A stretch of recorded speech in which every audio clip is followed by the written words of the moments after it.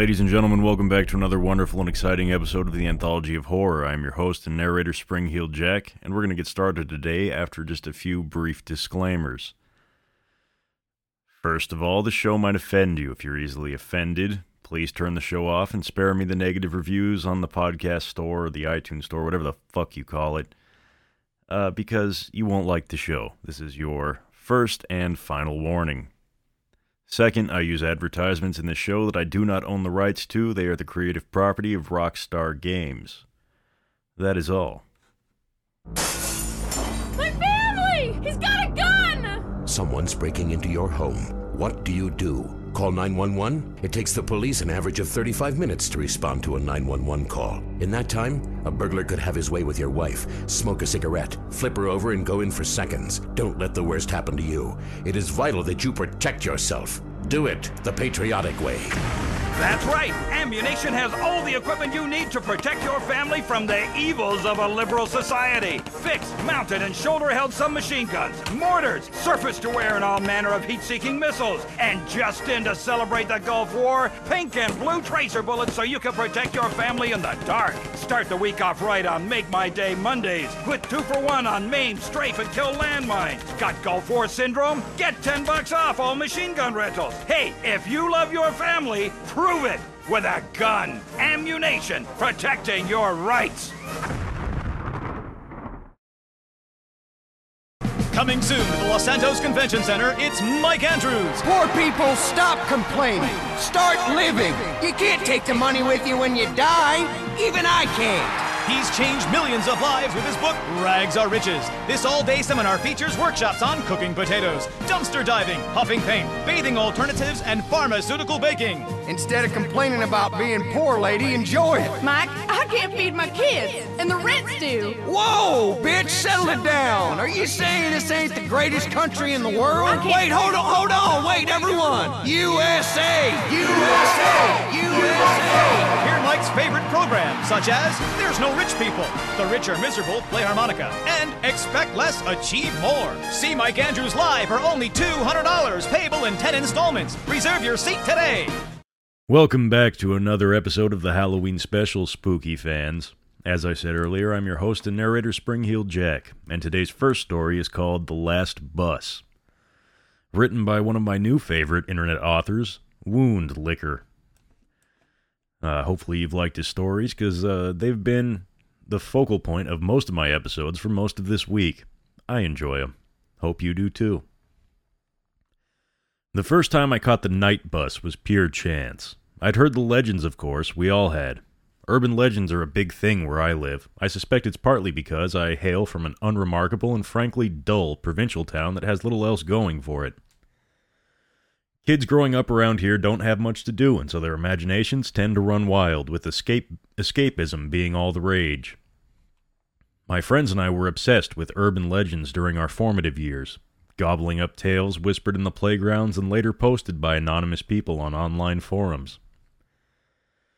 We found the legends both frightening and exhilarating, bringing excitement to otherwise boring lives. It would be fair to say that I was quite naive back then. Some of my friends were more cynical, but I truly believed them all. The Vanishing Hitchhiker of Spencer Street, the South Side Troll Man, and the White Lady of Croft Manor were a few of my favorites. My friends and I took on the role of amateur sleuths, investigating every site and searching for any evidence of these legendary cryptids and otherworldly entities. To my extreme disappointment, we found nothing. No ghouls or ghosts, no monsters, or no sign of anything out of the ordinary. Eventually, I too became cynical, concluding that all such legends were just childish nonsense, and that I was wasting my time in pursuing them. The Last Bus was another of the local myths that I'd heard about growing up and assumed it was bullshit like the others, but now I know better. Officially, the last bus out of the city center leaves at 1:45 from the bus depot on High Street. That's the bus which sensible people catch if they want to get home safely after a night out on the town. The pubs and clubs close at 1 a.m., and the crowds of drunken revelers pile onto the streets, fighting over taxis, queuing up for late-night kebabs, attempting a last-minute hookup, or calling up friends in search of all-night house parties. It's the same chaotic scene every Friday and Saturday night. Usually, there are a couple of punch-ups and a few people who will injure themselves by falling over drunk onto the pavement. It's all depressingly predictable. The police will be called out, as will the ambulance crews, and eventually the crowds will disperse, as an eerie silence returns to the darkened streets. Then we enter the twilight hours, when all sensible and law-abiding citizens are at home, safely tucked up in their beds. After hours, the streets are left to the vulnerable, like the homeless with nowhere else to go, forced to seek shelter in shop door fronts, wrapping their cold bodies in old sleeping bags and praying that they make it through the night. And then there are the predators, the ones your mother warned you about, the gangs of thugs who patrol the streets. Their blood up as they search for a victim to violently attack, and the predatory men who lurk in the shadows, watching for vulnerable women who they can prey upon. On a Monday morning, you'll read the stories in the local newspapers. The homeless man beaten to a pulp, the young girl sexually assaulted in a back alley. Police will open investigations and appeal for witnesses. Sometimes they'll catch the perpetrators, other times they won't. You'll have sympathy for the victims, but you'll secretly feel relieved that it didn't happen to you or someone you know. But in these cases, the culprits are human monsters, made of flesh and bone, and not otherworldly fiends I tried to chase as a young boy. During my cynical years, I believed these human predators were the worst thing out there, and they owned the twilight hours before the dawn. But I was wrong, and I now know the truth. There are far worse things that lurk in the shadows. The first occasion I caught the night bus came during a difficult time for me. I'd just turned 21 and had split up with my girlfriend of 2 years. Looking back, I now see how the breakup was the best thing for both of us, but at the time I was devastated and angry. My friend had taken me for a night out on the town in the hope it would cheer me up. It was a nice idea, but unfortunately it didn't work out that way. I drank way too much, starting on the beers and moving on to shots of hard liquor. We went to a club where I made several embarrassing and unsuccessful attempts to hook up with strangers.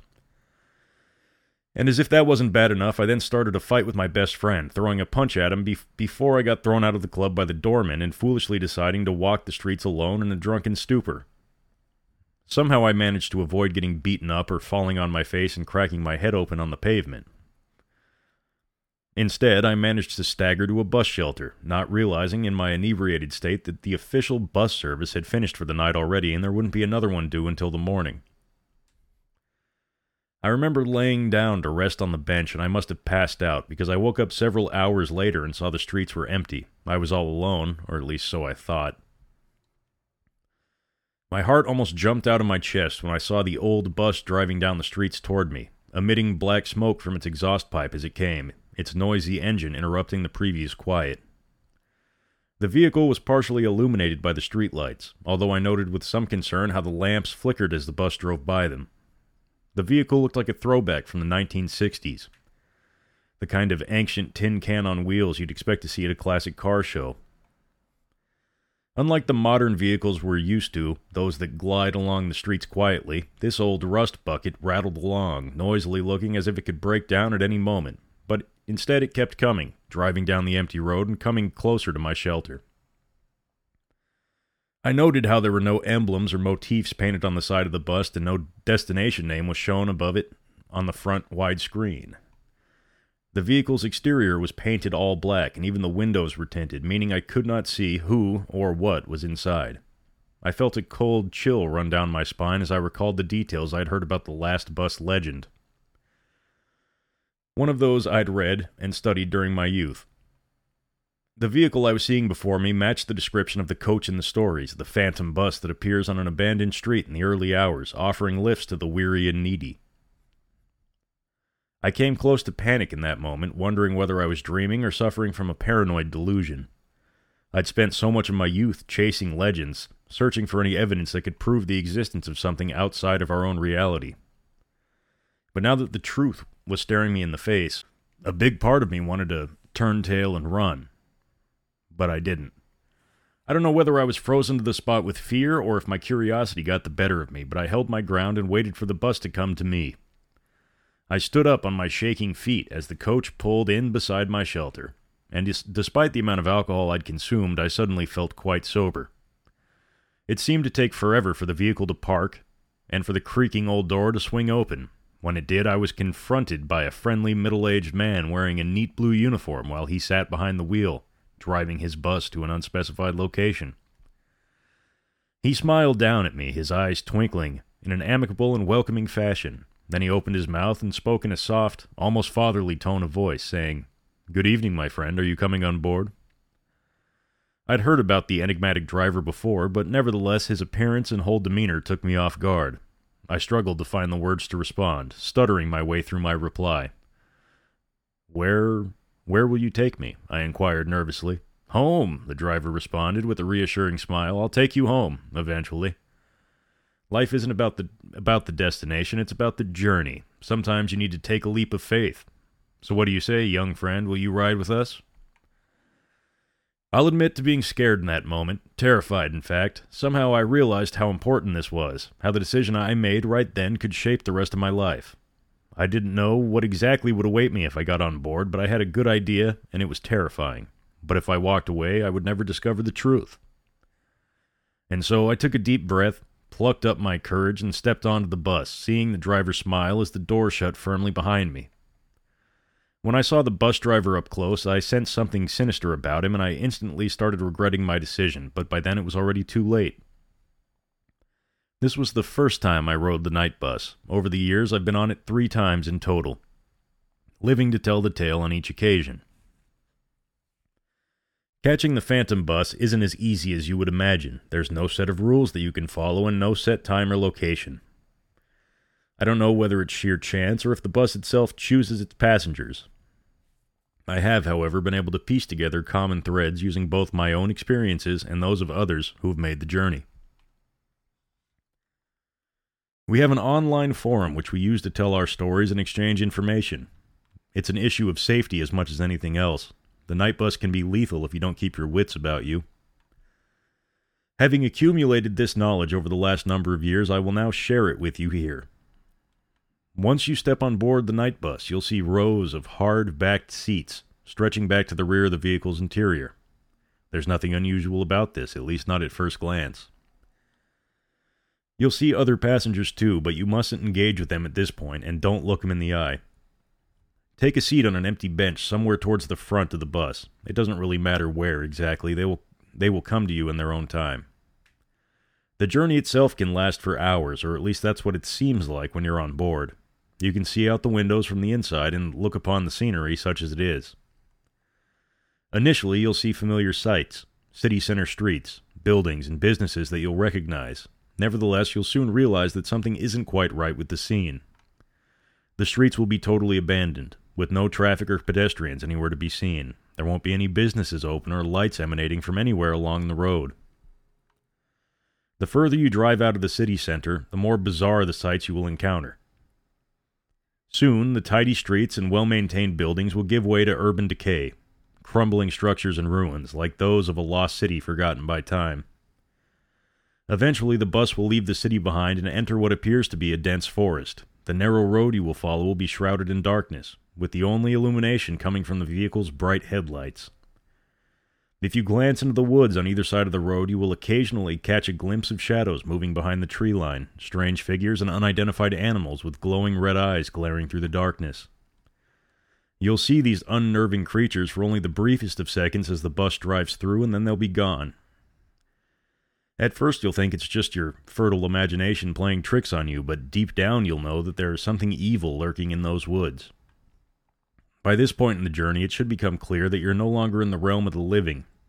I don't know where the bus takes you, but I do know it's not wise to stare out the windows for too long. What lurks out there can drive you mad. And besides, your focus should be on those inside the bus as they pose the more immediate threat. My fellow online sleuths and I think of the passengers as lost souls. It seems certain that they are no longer part of the world of the living. There's something lacking in them, an important piece that's missing. Once you talk to them, and they will engage with you whether you want them to or not, you'll see the sadness in their empty, dead eyes. They want to latch on to you because you have what they want, which is life. That's why it's so important that you follow the rules. Don't let them get inside of your head, whatever you do. There are 6 entities you're likely to encounter once you set foot on the bus, all of whom have made their own unique All of them have their own unique traits and tricks which they'll attempt to use against you. Based on the shared experiences of our forum members, I have pieced together a description of each one of these otherworldly entities. First, there's the driver, whose physical description I've already covered. The driver's first job is to get you on board, and that's why he'll appear to be so friendly and welcoming, enticing you to take a ride on his bus. However, once the door shuts behind you and the bus starts moving, you'll see the driver's smile falter ever so slightly as he breaks eye contact and focuses on the road. Despite this, the driver is a benign figure who plays a small but important role in the events which follow. His job from this point onward is simply to drive. And he does keep his promise to you. He will bring you home eventually, assuming you don't fall foul of any of the spirits during the drive. Like I said, the journey will seem to last for hours, but when he drops you off on your home street, back in our realm, no time will have passed whatsoever. He lets you off, smiling again and saying, "Have a nice evening, hope to see you again soon." And you'll be left standing on the pavement outside your home, bewildered and still in a state of shocked disbelief as you watch the phantom bus driver down the road, before it inexplicably vanishes at the end of your street. After the driver, the first passenger you're likely to notice is the party girl. This is an attractive young woman who appears to be in her early to mid-20s. Her physical appearance will change on each occasion. Sometimes her hair will be brunette and other times blonde. Likewise, her skin complexion can be pale or dark depending upon the beholder. What's consistent is how she's made up and dressed, donning a cocktail dress and high heels and carrying a designer handbag. Her fragrance is sweet and enticing, but you also notice a hint of alcohol on her breath. You'll note how her mascara has run, indicating that she's been crying. Or sucking dick. Nevertheless, there's something in her deep and expressive eyes which will draw you in, an inner beauty and vulnerability that plays on your emotions. It's worth noting that you will be attracted to the young woman in spite of your gender or usual sexual preference. You'll be unable to take your eyes off her and will feel compelled to take a seat close to her. The party girl will engage you during the early stages of the journey, distracting you from the bizarre sights outside the bus's windows. At first, she'll be flirtatious and fun, asking you about yourself and talking about her night out, but soon the conversation will take on a darker tone, as the girl tells you about a tragic event from her past. Childhood abuse, a violent ex-partner, or the death of a loved one. The story will vary each time, but will always be one of sadness and suffering. Your heart will go out to her, and even if you're usually not an empathetic person. Once she's told you her woeful tale, the young woman will ask you to go home with her to give her some comfort. You will be tempted, but under no circumstances should you agree to go with her. It's critical that you remember what she is, and what she really wants from you. My advice is to politely decline her offer without causing her undue suffering. The party girl may be a lost soul, but by all accounts she still feels human emotions. She won't be angry when you reject her, but instead will sob softly into her hands. You'll feel guilty, of course, but you must move on and switch seats, leaving the poor girl to her misery. The next passenger you'll encounter sits a couple of rows behind the party girl. We call her the OAP, or the pensioner. She's an elderly woman, probably in her 80s, her white hair in curls, wearing a shawl and a heavy winter coat, and with a shopping cart on wheels parked underneath her seat. Her face is wrinkled, and the perfume she wears is quite overbearing, but the pensioner has kind eyes and a sweet motherly smile. She'll remind you of an elderly relative, like a grandma or a great aunt, and you will feel an affection towards her. A woman of her age and appearance is the last person you'd expect to find riding the night bus during the early hours of the morning, and yet here she is, another lost soul trapped on a journey that never ends. The pensioner will speak with you in a kindly, wholesome fashion, asking about your life and your family while also entertaining you with anecdotes from her long and interesting life. You truly will feel at ease talking with her, but you mustn't forget what she really is. The conversation will end with the woman asking you to accompany her home to help her with her shopping or something like that. She'll offer to prepare you something to eat, your favorite meal or snack, whatever that may be, and she'll offer to put you up for the night. Again, you'll be tempted, but you must say no. On this occasion, it doesn't actually matter how politely you refuse her offer. Whatever you say or do, she will react with absolute fury, screaming every obscenity under the sun as her face screws up with anger. It's the last thing you would expect from a seemingly sweet old lady, but this is exactly what will happen. As soon as she launches into her hateful tirade, you should leave your seat and move further down the bus, and you would be wise not to engage with her again for the rest of the journey. The next passenger you'll meet is a scruffy middle-aged man known as the drunk. He sits close to the back of the bus and is perhaps the type you would expect to find on a late-night service. I wouldn't recommend sitting too close to the drunk if only because he smells pretty bad, his breath stinking of alcohol and cigarettes. You'll note how his old clothes are soiled and torn, and his unkempt beard will be badly matted.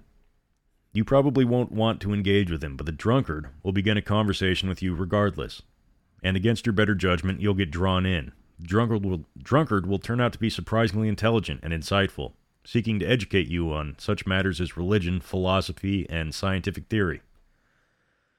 He'll tell you a story in the form of a parable or a fable with a dark twist on it.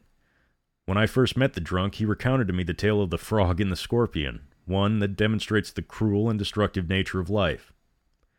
Next, he'll remove a silver hip flask from his inside jacket pocket and offer you a drink. Regardless of your choice on alcohol, you'll be tempted to take a sip. The drink will smell sweet and inviting, but of course you must refuse him. After you turn down the drink, the drunk will shoot you an angry look before shaking his head and saying, "You're a damn fool, a stupid little child. You don't have any idea what you're dealing with." This is your cue to move on.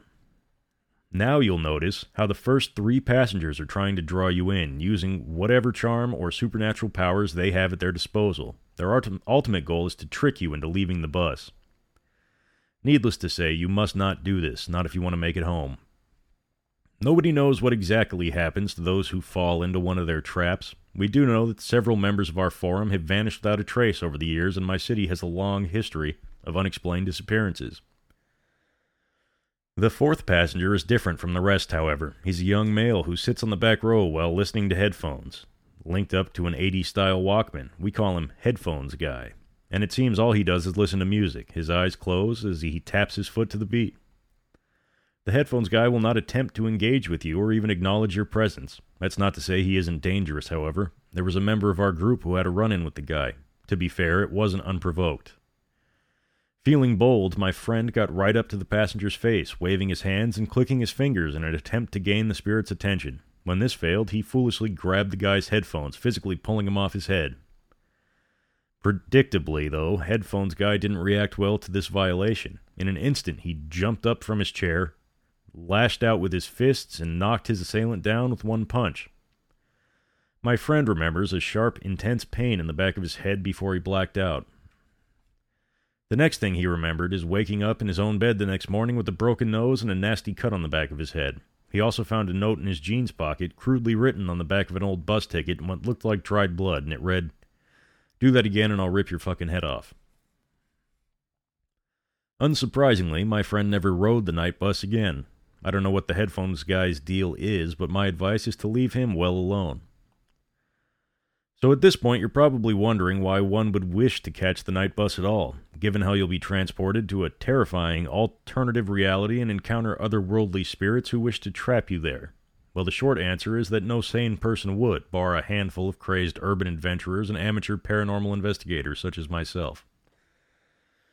Most of those who have boarded the Phantom Coach have done so by accident, not realizing what they're getting themselves into until it was too late. And most of those who ride the bus have no inclination to do so again. But those of us who do seek out the Phantom Coach for a second, third, or in my case, 4th occasion, we have our reasons. One reason above all others, in fact, we want to see the Harbinger and ask him our one permitted question. I'll regret my first ride on the bus for the rest of my days. Although I was drunk, I had enough wits about me to see off the various tricks used by the ghouls. I wasn't prepared for him, though. The Harbinger is the only passenger who isn't already riding on the bus when you first get on. He comes on later after you've negotiated your way through the ghostly entities and you think the worst is behind you. The first thing you'll notice is the burning cross mounted on top of the darkened hillside overlooking the road on the left-hand side. I remember the first time I saw that foreboding symbol and the immense fear I felt, as I knew something bad was coming. A moment after I spotted the cross, I was shocked to see the bus was slowing down, pulling over to the side of the road and parking up in a lay-by. Next, the driver operated the swing door at the front of the bus, opening it to whatever lay on the other side. The terror almost overwhelmed me as I thought of the horrors that lurked within the Shadowlands, of the creatures and demons hiding in the haunted woods and hillsides. I recalled looking to the other passengers, somehow hoping that these devious spirits would offer me some protection from whatever was coming. But instead, their heads were down, and they all maintained a solemn silence. Realizing I was on my own, I glanced out the window to witness a sight which chilled me to my very bones. There was a small covered shelter by the roadside, almost covered by overgrown vegetation and only just visible in the dim light, and within this seemingly abandoned bus shelter stood a tall, hooded figure, a sinister individual with his face covered and considerable frame hidden underneath a long and dark robe. The mystery man remained still and silent, although I soon spotted the animal by his side, which was a large black dog that snarled aggressively through a snout filled with razor-sharp teeth. As it glared at me with hungry and predatory eyes, only a thin glass pane separating me from him, I imagined the hound breaking loose, ascending the steps and charging down the aisle before burying its razor-sharp fangs into my soft flesh. Thankfully, the dog's master retained control of his beast. Although I was far from danger, I also noticed how hot and stifling it suddenly became, as an almost unbearable wave of heat hit me. Meanwhile, the bus remained parked for what seemed like an eternity, its door ajar as the driver waited to see whether his passenger would get on or not.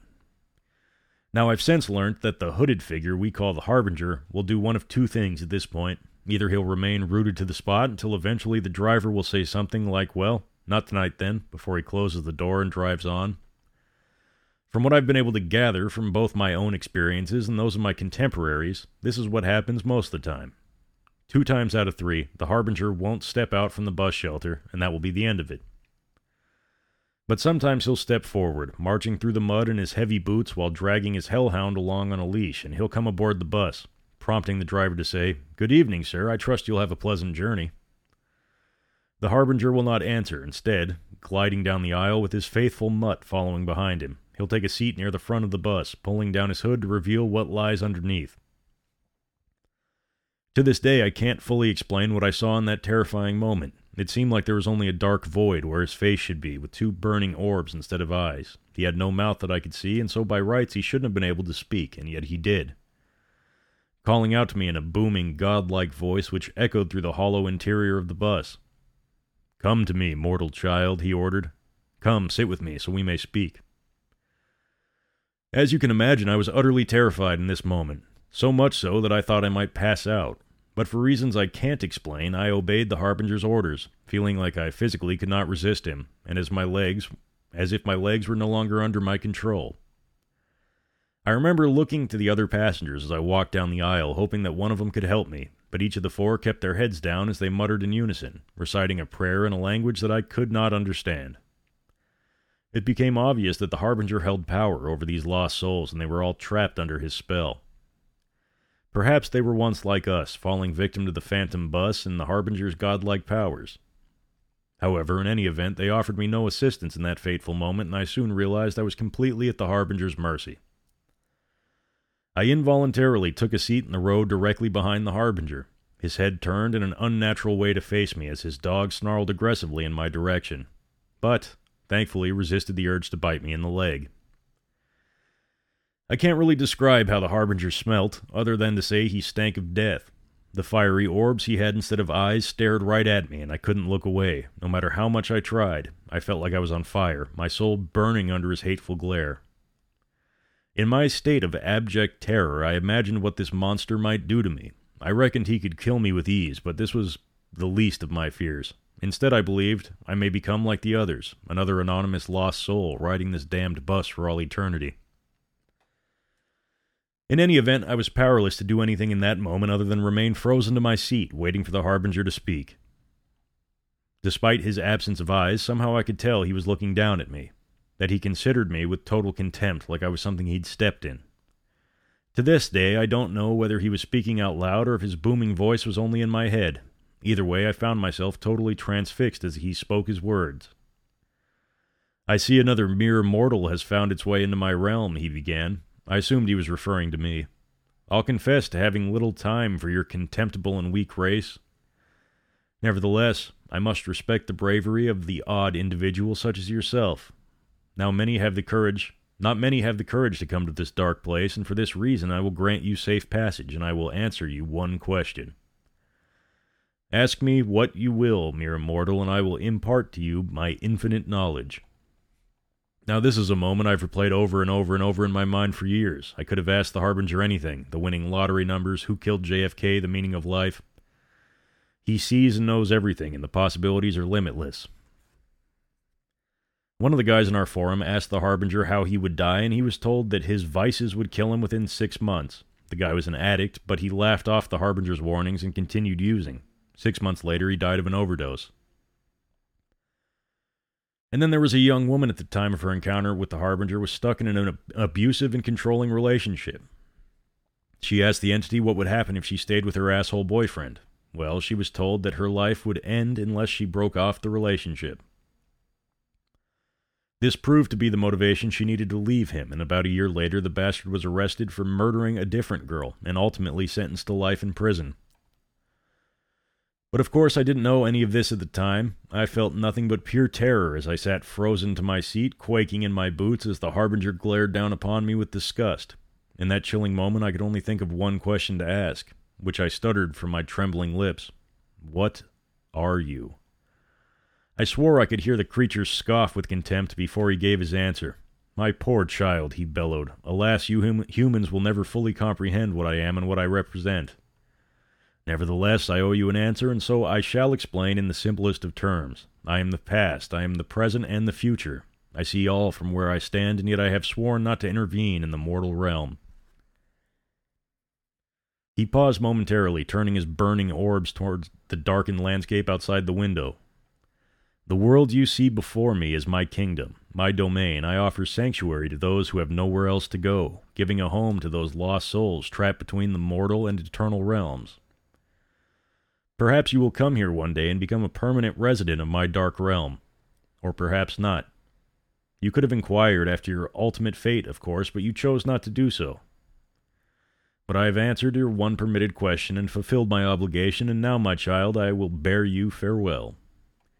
With that, he rose from his chair and summoned his hound, gliding down the aisle as he made for the exit. I was flabbergasted and in a state of shock. I still had so many questions to ask, and I opened my mouth without thinking. "Wait!" I called after him, instantly regretting my decision to speak. The Harbinger turned sharply, his orb-like eyes burning ever fiercer, his hound growling as it bared its sharp teeth, pulling on its lead as it tried to get at me. When the Harbinger spoke again, his tone became angry and threatening. "Heed my warning, fool. I have tolerated your presence in my realm thus far, but don't test my patience. I can inflict pain upon you, which goes beyond your worst nightmares, and I will not hesitate to do so if you break my rules again." I felt all the blood drain from my face, and my whole body shook uncontrollably as sheer terror overcame me. Needless to say, I did not utter another word. Instead, I watched on in shocked awe as the Harbinger glided down the aisle, dragging his snarling hellhound with him. The driver brought the bus to a slow halt to allow the godlike creature to disembark. I began to feel pangs of relief as I thought my ordeal was nearly over. But there was one last twist to this macabre episode. As the Harbinger stepped off the coach, my fellow passengers suddenly shot up from their seats, all simultaneously turning in my direction. To my horror, I saw how their eyes had turned jet black and their mouths were open wide, revealing gaping black holes. It seemed like they were all trying to scream, and yet no sound was emitted. And then I saw what was lurking in the darkened woods on either side of the road. Hundreds of fiery red eyes emerging from the tree line, belonging to unholy beasts that howled like wolves in the night. Every one focused upon our bus. I screamed out in terror, fearing that the Harbinger had changed his mind and was summoning his hellish minions to tear me into pieces. The howling rapidly increased in volume, becoming so loud that I was near deafened. What happened next remained something of a blur in my memory. I recall the horrific din, and the pressure built up inside my head until I thought my skull would explode. Then suddenly there was a blinding flash of light, forcing me to hide my eyes underneath my hands. A moment later I opened my eyes again, only to discover that the beasts had vanished, as had my ghoulish fellow passengers. I was alone, inside the bus, just me and the driver as we continued down that lonely stretch of road.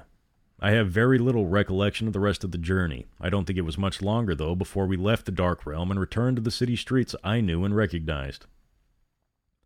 When we arrived on my home street, I could not believe it, thinking this was another trick.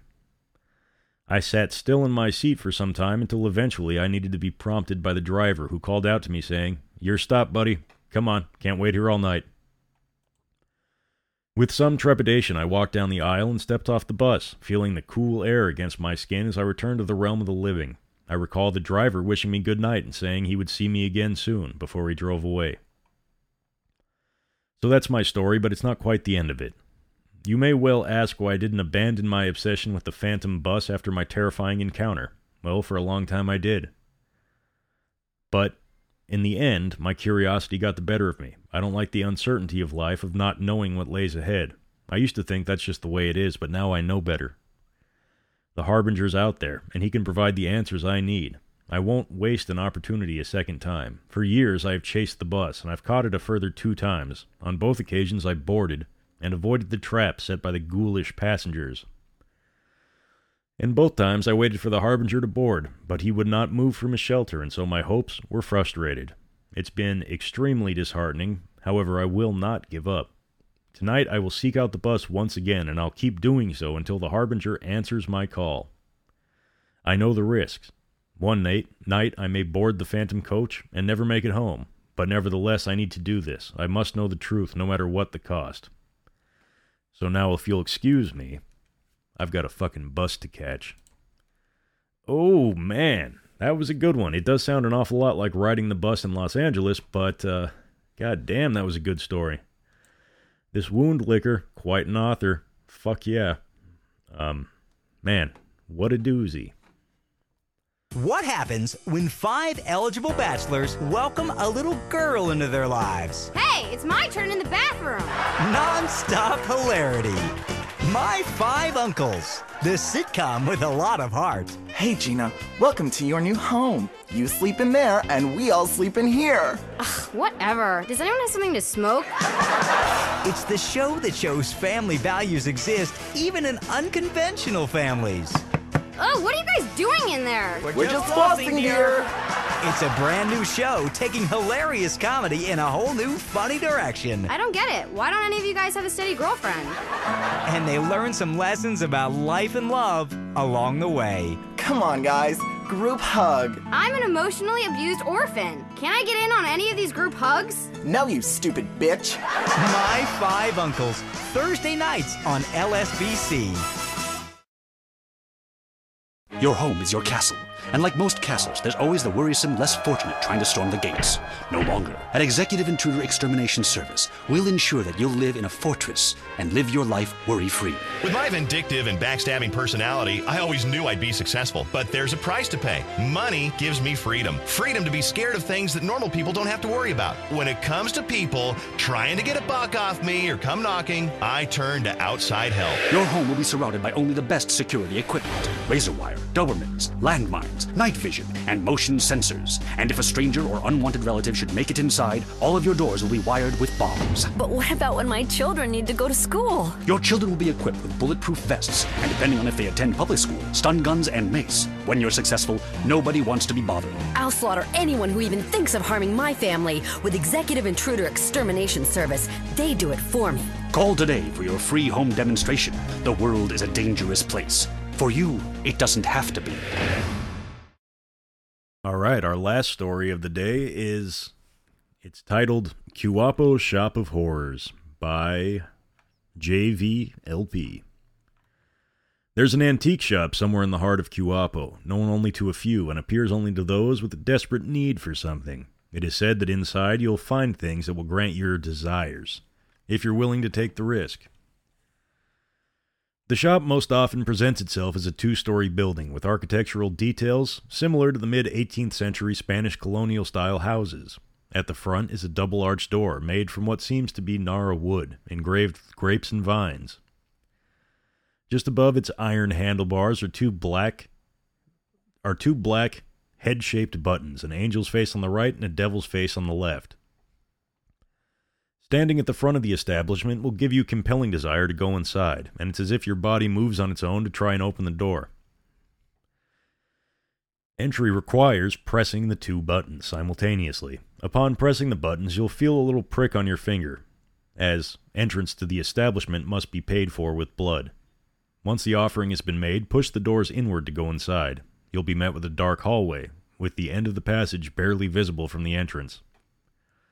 Walk straight towards the light, and whatever you hear, do not stray from your path. Upon arriving at the shop, you'll immediately see the reception desk on your right.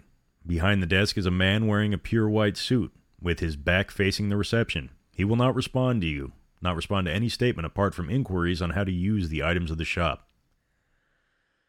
At the top of the desk is a guest logbook. You'll see that your name and guest number have already been written in the logbook using the blood from your finger. Press on the space after your name to register your fingerprint. After this is done, the wound, blood, and any pain on your fingers will disappear. Now you're free to use or borrow any item from the shop.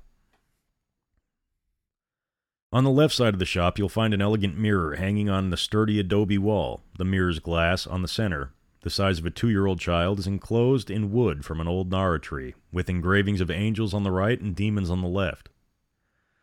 Check the time on the clock above the reception, where the owner always stands facing the wall. Wait until the clock strikes 3 a.m. At exactly 3 a.m., face the mirror. On the bottom part, you'll see a Latin phrase engraved on a gold scroll. Recite the phrase 3 times while facing the mirror. After reciting the phrase, breathe on the mirror until it fogs up. Make sure the fog covers your face completely. Take 3 steps back. Close your eyes and count to 100. Never open your eyes until you finish counting, even if you feel or hear something. After you finish counting, open your eyes. The fog on the mirror will be gone, and on your reflection you'll see things related to your future, your destined partner, financial status, upcoming deals, or even the time and instant of your death. The vision will stay for 3 minutes. Once the vision disappears, turn your back on the mirror and count backwards from 100. Do not take a glimpse behind, even if someone calls you from the mirror. After you finish counting, leave the shop immediately after using the mirror. There are some instances that the fog doesn't disappear after counting to 100. If this happens, break the mirror immediately and head to the reception. You'll see a silver coin on top of the reception desk. Take the coin and apologize to the owner for the mirror and thank him for the coin. Leave as soon as possible. You won't be alone once you leave the shop, so never lose that silver coin. On the left corner of the room, you'll see a dress hanging from a wooden hanger. It's hard to miss the dress. It's made with silky cloth as black as night and gold adorations sparkling like the stars in the sky. The dress will fit you perfectly, regardless of your body frame. Oh boy! Can't wait. Moreover, the dress transforms into whatever type of garment you desire at the moment of donning it. Color and adoration stay the same. The dress is not for sale, however the shop lends it to those who desire for one day only. Go to the reception and knock 3 times. Tell the owner that you borrowed the dress and leave the shop. No payment will be taken, but be sure to return the dress by 3 a.m. the next day. Do not look back at the shop or the shop owner. The dress can be worn at any time of the day, and people will always be mesmerized by its elegance. They will always see you as a gorgeous person, regardless of your appearance. Any stain or damage on the dress will be repaired in no time. As per agreement, the dress needs to be returned by 3 a.m. the next day. Upon failing to do so, the dress will disappear.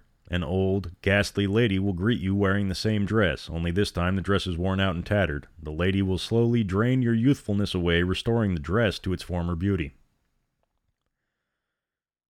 At the center of the shop, an elegant bamboo organ is displayed. The organ is made from lacquered bamboo pipes and stands at 3 meters by 2 meters. The keys, however, are made from a material similar to ivory. All of the keys are arranged as to how a typical organ should be, and all the keys look typical except for 2 of them. One of which is heavily worn and dusty, while the other one always looks new and shiny. Of all the keys on the organ, 3 of them are off in their tuning. One of them is the dusty key, the other being the shiny key, and for the 3rd key you'll have to find it by playing the organ. Play these keys in the right note and a door will open in the back of the shop.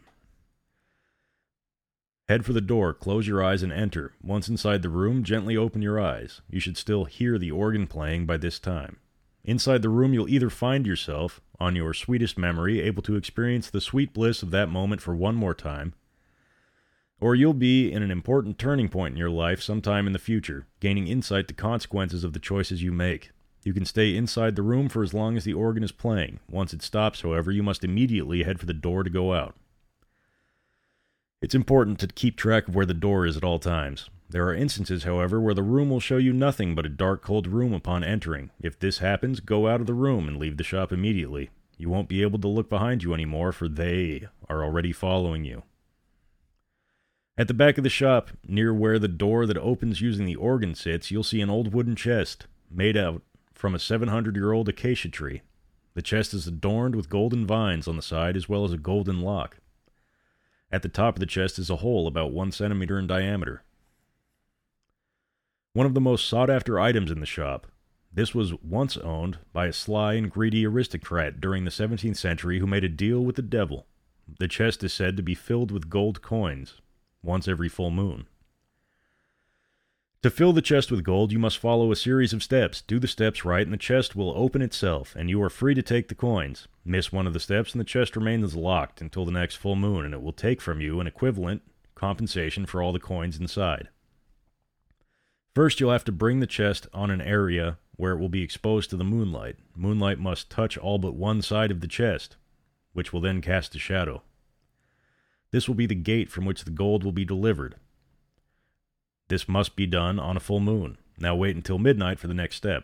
As soon as the clock strikes midnight, do a small cut on yourself and put a drop of blood on the hole above the chest. An inscription will appear at the top of the chest. Recite the phrase 7 times continuously, and upon finishing the chant, the chest will be unlocked, but do not open it yet. Lift the chest. You should already feel the chest slowly getting heavier. Now you have 7 minutes to move the chest out of the moonlight. You must be careful not to drop or open the chest. No moonlight must touch the chest after 7 minutes. After you have successfully moved the chest, you can now open it. The chest should be filled with gold coins. However, things don't end there. The aristocrat had a habit of marking his belongings. All the gold coins in the chest bear the numbers 777, except for one bearing the number 666. You must find that coin within 7 minutes and throw it. The aristocrat will come for the coin. Be careful not to look at him, or he will kill you for stealing his shit. If you fail to find the coin, leave the chest and run. You better pray that he doesn't catch you before the next full moon. A few steps from the reception on the right of the shop, you'll find a black Polaroid camera. Beside it, you'll find a small box of paper sheets for the camera. There are a total of 13 inside. 12 with the white border and a black center, and 1 with a black border and white center. If you want to use the camera, there are a few things you should remember. Pictures taken from this camera show the future of your subject, be it a person, thing, or scenery. You must write the specific date and time of the future you want to see on the sheets with the white border. The pictures taken using this sheet would display the scene of the exact date and time indicated on the sheet. In the case of a person or object, it will be its condition. You won't be able to write anything on the sheets with the black border, so before taking a picture, all sheets must be inside the camera. You can only write on one sheet at a time. The dated sheet should be the first sheet on the arrangement. The sheet with the black border should be the last sheet in the sequence. After taking a picture, remove all the sheets from the camera. Jesus Christ, this guy has no idea how a Polaroid camera works. Only after removing the sheets can you write up another date on them. Upon using all 12 sheets with the white border, you must return the camera to the shop before midnight. Failing to do so will force the camera to take the 13th picture. Make sure to avoid all means of taking the 13th shot or accidentally using the sheet with the black border.